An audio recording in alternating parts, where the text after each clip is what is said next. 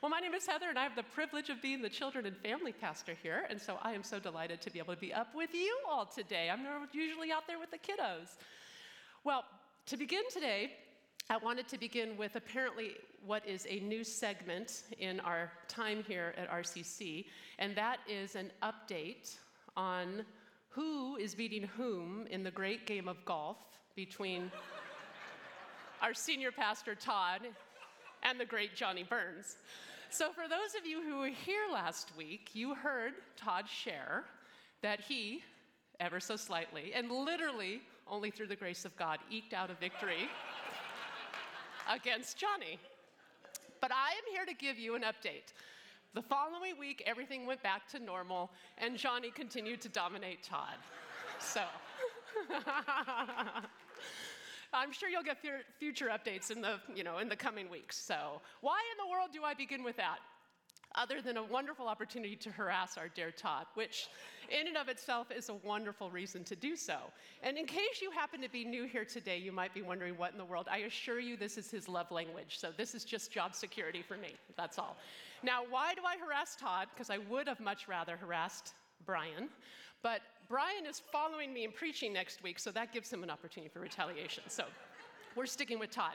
So why do I bring that up? Well, we are talking about identity here, and so Todd is a wonderful example because fortunately, he does not find his identity in his ability to play a good game of golf.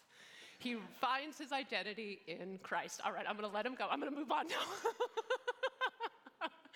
And that is what I want for all of you. I want us to find our identity in Christ. So my question for us today is, as we think of our identity, what are some things that come to mind? When we answer the question, who am I? So if we answer the question, I am, fill in the blank. What are some first things that come to your mind as you think about that? Do you think about roles you have, perhaps? I'm a mom, I'm a friend, I'm a daughter. Or do you think about perhaps characteristics or abilities? I'm tall, I'm witty. Or do you perhaps think of maybe some negative things? Are those the thoughts that might come to your mind? Maybe I'm weak, or I'm anxious, or I worry too much. What comes to your mind when you answer that question, I am? Hopefully, as those who treasure Christ, as followers of Jesus, one of the things that we do answer that with is, I'm a Christian. I am a child of God. And so my question is, though, how does that part of our identity affect all the other parts? Because who we are, who we perceive ourselves to be, impacts everything. It impacts our thoughts, it impacts our actions, our choices, our relationships. So how does our identity as children of the Most High God affect all those things? Affect how we parent, how we work, how we are students, all the things that are coming at us in life, the culture and the world. How does our identity as children of God affect all of that? We are on this wonderful journey in Ephesians, and it has been a beautiful journey, Paul helping us to understand who we were, but all the buts that we like to point out, who we are now. And so my hope for us today is, as we continue to study our identity in Christ, is that as we grasp the richness and the depth of who we are because of Jesus, that we would live into that more fully in every area of our life. So let me pray for us, and then we will dig in. Heavenly Father, we are so grateful for you and who we are because of you, and we thank you for that identity. I pray as we continue to study your word that the truth of who we are, that you would wash over all of us, and it would sink deep into our hearts, take root, and just change our filters and our outlooks and our actions. Lord, we look forward to seeing you move. Thank you for loving us. In your name we pray. Amen. All right, so we're continuing in Ephesians, and the verses I have today are the end of chapter 2, and at verse 19, it begins with the word, so then. So it's very important we need to go right before that to understand what are we so thenning. So we'll do a quick summary of chapter 2 so we can understand where we are today. Chapter 2 is amazing. It's a wonderful book. And a wonderful chapter. In the first verse, it starts off with, we are dead. And all I can think of is when Todd, dead. Like that's just what comes to my mind, which I think was his goal, so that we could understand how dead we were. No life, no joy, nothing. We were dead. But then, this beautiful verse, but God, rich in mercy, changed all that. We were dead, but God. And by his grace, we become saved. Through our faith in him, we are saved from the death and the consequences of all of that. And then we become his workmanship. This is beautiful as he continues. We have become his workmanship that he created, that he knit together, that he put together for good things.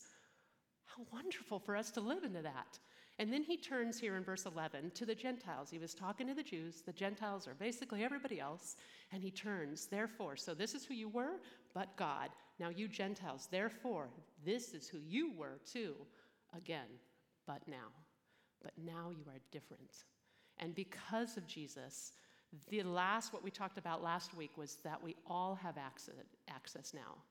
You know, we have this wonderful wrong word, example of what's happening in Israel, but it's an illustration of the extreme animosity between the two.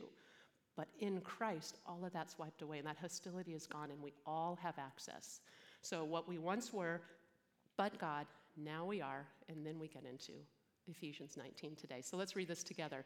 So then, you are no longer strangers and aliens, but you are fellow citizens with the saints and members of the household of God. You are built on the foundation of the apostles and prophets, Christ Jesus himself being the cornerstone, in whom the whole structure, being joined together, grows into a holy temple in the Lord. In him you are also being built together into a dwelling place for God by his Spirit.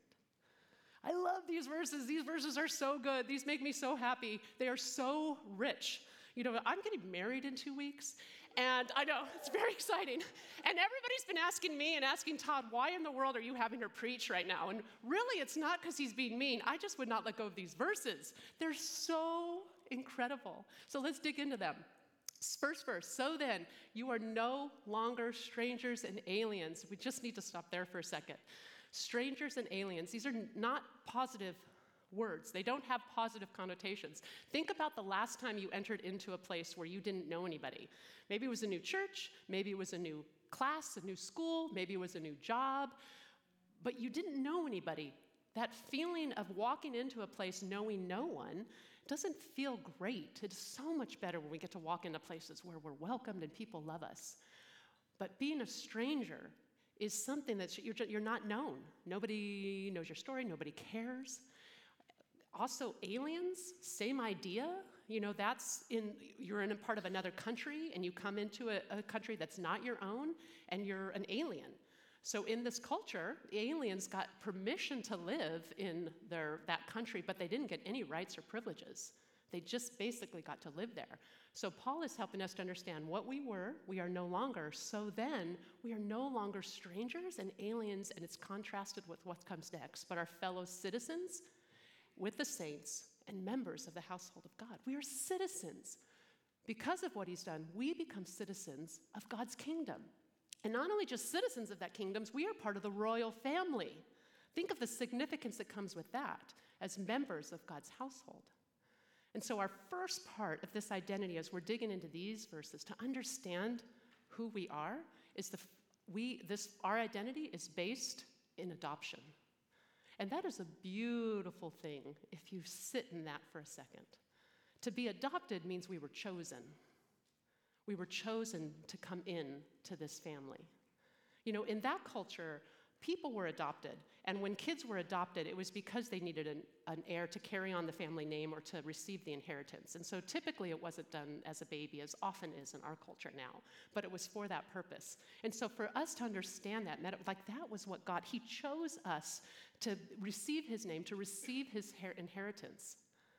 You know, and he's talking here to both the Jews and the Gentiles. The Jews have some understanding as, not fully, but some, being God's chosen people. But the Gentiles, for them to be chosen and included into this, to have their identity based in adoption as a child of God, this is huge. This turned their world upside down.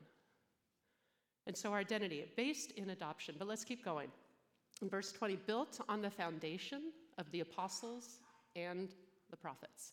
We'll stop there for a second. So the apostles, that was a limited position during that time. That was the disciples and Paul. That was this unique role that was held in the New Testament there at the launch of the church age, the launch of what we now know of, what we're living in. And the prophets are referring to prophets in the New Testament as well. So these aren't the prophets of the Old Testament that we think of that are prophesying the Messiah or, telling Israel to change their ways or whatever. We don't have specific names of people necessarily that come to mind, but this is referring to people that launched the church. So that church, this is the foundation. These are the people. Christ Jesus himself being the cornerstone. And the cornerstone of a building is the very key part, right? It's the part that holds it and keeps it all fitted together. And so the foundation that we're talking about here is firm, is strong. It's based on identity, but it is built on the foundation in Jesus. So that should give us security. That should give us confidence, because that is not something, because of the life and death and resurrection of Jesus, this is who we are. This is what we get. It's not taken away from us. That is a beautiful foundation. Then it continues, the last couple of verses, in whom the whole structure, being joined together, grows into a holy temple in the Lord. So let's pause there. A temple, for the Jews, the temple was God's dwelling place. So that is where God lived. And in the Old Testament, when the Jews were wandering, that temple, that place moved with them because God went with them. So in their minds, when they think of God and where he dwelt, there's a place that they had to go to.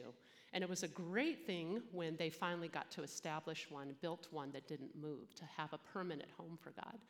And so they would come to the temple and offer their sacrifices to repair relationship. And the priests would have to go in and take care of things, and the high priest would go into the inner parts. But this is where God dwelled. And so people, to connect or to interact with God, they went to the temple. And so what Paul is telling us here is that all of this identity, it's joined together, grows into a holy temple. In him, you also are being built. All of us, members of the household, are being built into a dwelling place for God by the Spirit.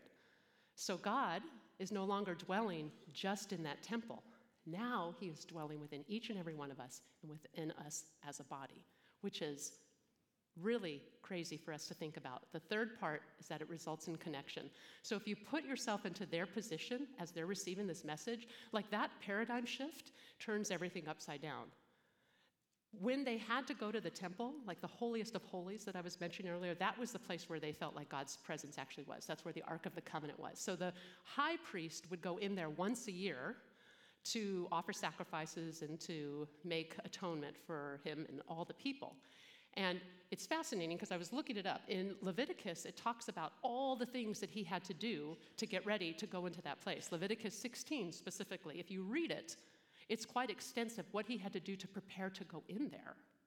And so this is what the Jews have in mind. This is the connection that they are thinking of. This is the dwelling place. And the spirit of the Old Testament, when they think of the connection with God, is this one of, God is holy, there's this reverence, and there's this fear. See, as this high priest would prepare to go in there, he had to do all those things so as not to, cause any problems. Just before that, in Leviticus 16, we hear that Aaron, who was the first high priest, his 2 sons were consumed by fire because they made light of this. They did not take God's presence seriously. So this is what the Jews think of when they think of the temple and going to the presence. There's this fear, there's this reverence, there's this that they have to understand as they think of going to God. But all of that is wiped away. When Jesus died and that curtain was broken, was torn in two, all of that is symbolizing now this identity results in this connection we get. And because we're a member of God's household, we don't have to be fearful. We don't have to worry about going through all these lengthy preparations to come before God. We get to come before him as our Father. And this is a rich, rich identity. And there's a book that I was reading that I just absolutely love, and I read it probably once a year or so. It's Knowing God by J.I. Packard. I just love it. And every time I read it, there's just new things that are highlighted in it. But he writes a chapter on this concept of us as sons of God. And it's incredible. And one of the things he says is, it is a wonderful thing that we are justified before God, right? That means that our sin, Jesus took the penalty of that. So before God, the judge, we don't have to receive the penalty of that anymore. He has justified us. We have been pardoned. So now we can come to him forgiven. And that is a wonderful thing. But he makes reference to, he's like, but adoption is even greater. And I want to read what he says, because I just think it's incredible. This free gift of acquittal and peace, won for us at the cost of Calvary, is wonderful enough in all conscience, but justification does not of itself imply an intimate or deep relationship with God the judge. In an idea, at any rate, you could have the reality of justification without any close fellowship with God resulting. But contrast this now with adoption. See, adoption is a family idea conceived in terms of love and viewing God as Father. In adoption, God takes us into his family and fellowship, and he establishes us as his children and heirs. Closeness, affection, and generosity are at the heart of the relationship. To be right with God the judge is a great thing, but to be loved and cared for by God the Father is greater. Oh, I just love that. That is our identity as children of God. When I was growing up, I loved God. I grew up in a Christian home, and I had a wonderful modeling, and I loved God, and I wanted to be obedient to him. But I had this impression. I always wanted to do the right thing because I had this image that if I didn't, God was up there. Heather, you know better than this. And it took me time, and still lots of undoing, and to understand, no, that's not. I think he more looks at us as, oh, my child, you just missed a blessing, or I want you to have this. To see God as our Father changes everything. And so because of the richness of having God as Father, there's so many wonderful things that we receive. And so a few of the things that come to mind. We receive a perfect parent.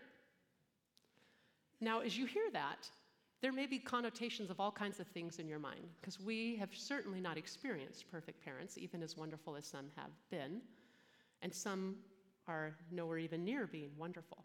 And so the idea of a perfect parent probably raises some different things in your mind. Or maybe we think of our own, for those of us who are parents. And I know there's very much times I think, I could just not seem to get this right. There's so much to it. Excuse me. But in God, we receive a perfect parent. Think about that for a second. For us to be his children, to be in his household, for him to be our Father, means everything that is happening in and around us, he's covering, he's taking care of. And in much the same way we do things for our kids that they don't comprehend, that is our God too. We don't always understand or see it all. We have the narrow lens that we like to say. He's got the God lens. So to have God as our perfect parent, you just grasp that. He's all-knowing, he's all-wise. Everything he does is for your good because he loves you, he's interested. Now, we may make bad choices and sometimes go astray, but as a perfect parent, he lovingly tries to discipline or pull us back, never stopping to care. So this is an incredible thing for us to sit in the knowledge that we have God as Father, who is a perfect parent. We also receive lavish affection. We spent a whole sermon, almost sermon and a half, really talking about the richness of that word for God to lavish us in his love. That is an extravagance that we don't experience. It can be so hard for us to understand God because we have just a limited human understanding. So we think of words, but God just blows these words out of the water. Having God as Father means we receive the love, the care, this lavishness from him always, no matter what we're doing. It's all to show us love and for our good.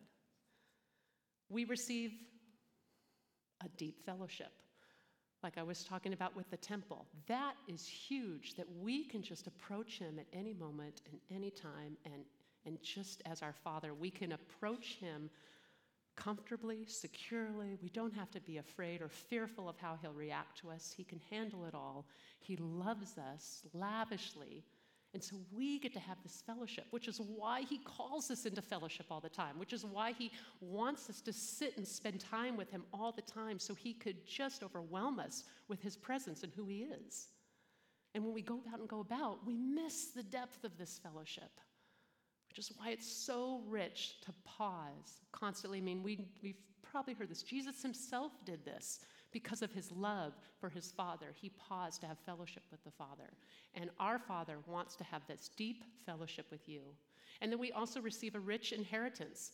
I mean, all of this, everything is God's. And we are to inherit it. We are his children, not only in the future, in eternity, but here. This is why joy is such a passion of ours. Because God wants to lavish us with his affection, give us deep fellowship, and has this rich inheritance he wants us to have an experience in knowing him. I mean, we grow up thinking we grow up oftentimes, at least I did, and I know sometimes we can default to this God is judge. But God is Father. That's where all the joy comes in. Because he wants to give us so much. I love being outdoors in nature, and it's the reason I love spending time with the Lord. I always go to this park or I go somewhere, is because I love the majesty of seeing God's world. The beautiful mountains, the snow-capped mountaintops, or the beautiful sunset. It just reminds me of his majesty. And when we see this incredible world that he's created for us and all the good things that he has designed for us, that's just a piece of this rich inheritance. And so this is an incredible thing. Our identity as children of the Most High God. And so to go back to the question I asked you earlier, how does this identity affect us? How does this identity as God's children impact how we parent, how we work, how we react to whatever comes at us? How does it change us? It should transform us. It should completely transform us so that our old habits and our old thoughts we're no longer content with. As we sit and embrace and walk in our position as part of the royal family, as part of God's children, it should give us a confidence to face anything, to face our jobs, to face the unknown, to face the questions that we're looking for answers. We should have a confidence as we walk throughout life and interact with people. This identity as God's children, it should give us a strength as we are going about our day, as we are dealing with things. We're not weak. We've got the God of the universe on our side, right? He's our Father. He has our best interest always in mind. That should give us strength for everything we do, even when things are unknown. This should transform us, and it should give us a peace unlike no other. This world is crazy. We all know that. We talk about it all the time, and there are so many unknowns, and persecution could be all these things. But because we are children of the Most High God, we should have a peace facing it all. As we face unknown, as we raise our kids, that is what should overwhelm our hearts and our minds and our spirit. It doesn't mean that things aren't hard or painful or sad or confusing, but it means we walk with confidence, strength, and a peace that carries us through that. And our identity should give us great joy. Great joy because of who we are and who we have as Father. Again, it doesn't mean that there aren't hard things, but there is this simultaneous things can be hard, but we have this great joy that comes because of who we are in Jesus. One of my favorite quotes, I love quotes, so some of you may have heard this before, so I'm going to say it again because this has been a very impactful quote for me. But I was reading a quote, and this is what it said. As you face the unknown or the uncomfortable or the unexpected, remember who your God is. And when I first read that, I was going through a point in my life, that was this summer, and there was a very specific need that had surfaced. And it was a very real and difficult, and I wasn't sure how I was going to deal with it or what I was going to do. And as it went on and on and on, I got a little more anxious, a little bit more worried. And as I was sitting and having time with the Lord, and again, another reminder, this is why we have to sit and be with the Lord, so we can filter all these things through him. So as I was sitting and having my time with the Lord, this quote came across. And as I read it, when you face the unknown, the uncomfortable, the unexpected, remember who your God is. I just was reminded, it was like, okay, that's right. I don't know what's happening. My shoulders kind of got back up a little bit, and I was like, okay, yes, that's who my God is. That's who I am. And I kid you not, within 30 seconds, I'm looking at my phone reading that. Within 30 seconds, I see this email come across because it alerts. And this email is telling me how this need was now taken care of. And it's going to make me cry now. It just brought tears to my eyes because it was just this reminder that God was like, this is who I am. I got this. He didn't provide that need until that reminder came first, for me remembering who I am and who he is. And so my question to you today is, what is that situation in your life? What is that thing that you're wondering about, that you're struggling with, that you're looking for answers, that is hurtful? What is that in your life that you need to remember who you are? Because we are children of the Most High God. We are members of the royal family. And that should change everything. That should keep us with our shoulders back. We should have confidence, we should have strength, we should have peace, and we should have joy as we go out into this world, as we head into those situations. So what is it right now that you need to remember who you are? You are a son and daughter of the Most High King. And so I pray that you would walk in greater confidence in your identity of who we are now. So I'm going to pray as the worship team comes back up. Heavenly Father, Lord, I am so grateful for our identity and who you made us to be. Lord, it is a great thing indeed for us to be justified, but to be your children, for you to have chosen us, that you would be our perfect Father, Lord, that's incredible. And I know the enemy would not want us to sit in that identity, to embrace it, or to walk in that. So I just rebuke the enemy. I just pray that that truth would overwhelm all our hearts and all our minds, and that we would walk through life encouraging each other and encouraging those we come in contact with as children of the Most High God, that we would remember not only who you are, but who we are because of you. Thank you, Lord, for your lavish love. In your name we pray. Amen.